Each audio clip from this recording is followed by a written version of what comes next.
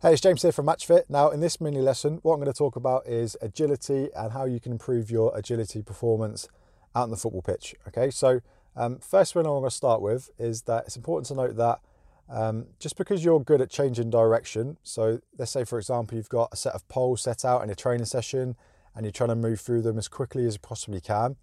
If you're really good at that, that doesn't necessarily carry over to mean that you're going to have a good level of agility out on the football pitch. So obviously, to be agile, you've got to move well. So you must have a good level of change of direction ability. But the key difference is that with agility, you're responding to a stimulus. So there's got to be variables around you that you've got to react to as quickly as you possibly can. And pretty much everything you do out on the football pitch involves an element of agility. Whether you're dribbling with the ball at a defender and you've got to quickly change direction in reaction to how the defender's moving, whether you're trying to mark someone and they're trying to get away from you, so you're reacting to their movements, how is your ability to keep up with them. Maybe you're trying to buy yourself some time, find a pocket of space, get away from someone so you've got some more time on the ball. That comes down to how quickly you can respond to what's going on around you, which really is the key element of agility. The movement element is really important, but it's not all about that. You can be a great mover but still not have great levels of agility and not be as effective as you potentially could be out on the football pitch. So what is the best way to improve your agility? It's actually quite hard to train agility by yourself. It's a lot easier if you've got other players around you and also a coach as well. So the first thing I want to focus on in terms of your own training is improving your change of direction ability. So in terms of that, what it comes down to is improving your straight line speed. If we're looking at your actual muscles, improving your concentric muscle strength and power, your eccentric strength, your reactive strength as well. So that's the strength that you can apply when you're landing and pushing off in another direction. How quickly and powerfully can you do that? We've also got to think about injury resilience as well, because the tighter the angle is that you want to change direction, your risk of injury is going to be increased.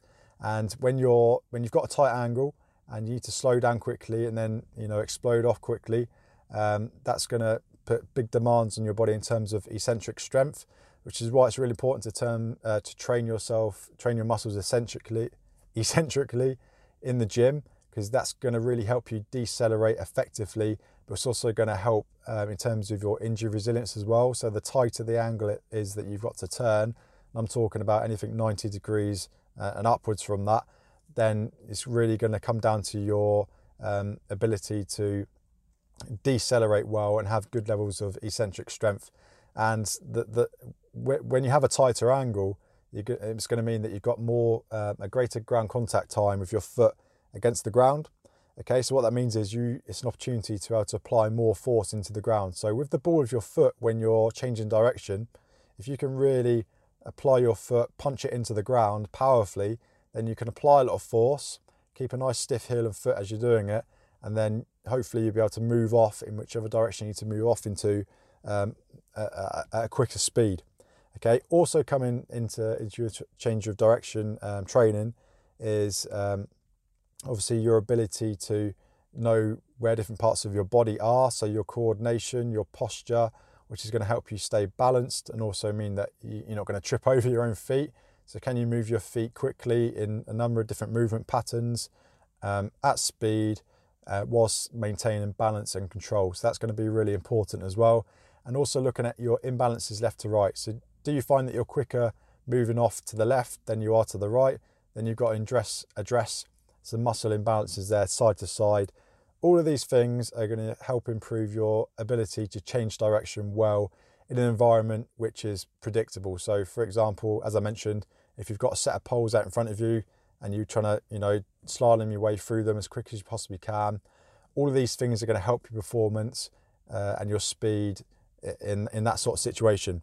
How you then carry that over in terms of improving your agility performance, you need to couple that with reaction time training. And the best way to do that is actually getting more game time under your belt, because there's so many variables there.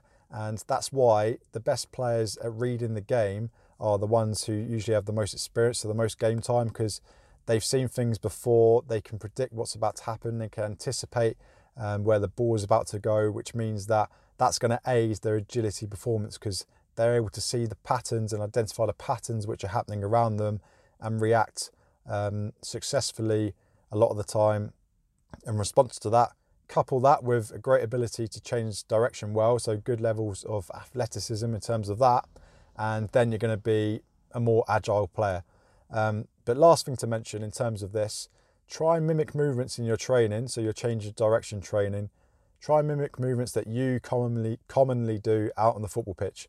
So not even thinking about the position that you play really, because players play the same positions in different styles. So think about your style of play. What are the movements you commonly do out on the football pitch in terms of your change in direction, your landing, your twisting, your turning?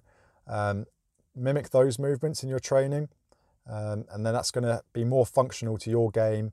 And then obviously couple that with your reaction training, with your team session. Even if you've got a coach, you can implement some reactive training with you as well. Even then, it's not going to be as effective as in a match because a coach might have, some different color markers, and they might say, move to the blue mark or the red marker. Yeah, there's an element of reacting in that, but it's still predictable. There's not enough variables there. Whereas in a match, there's a whole load of things that can be going on. You could be marking someone whilst the ball is changing where it is on the pitch, and all these different things are happening. So the most efficient and effective way to improve your the reaction side of your agility performance is more game time. So I hope you got some value from this lesson and that helped you with your agility training out on the pitch. If you think that in your training just going through poles and markers is going to help you become more agile on the pitch, it's really only going to take you so far. You really need to focus on that reactive element as well.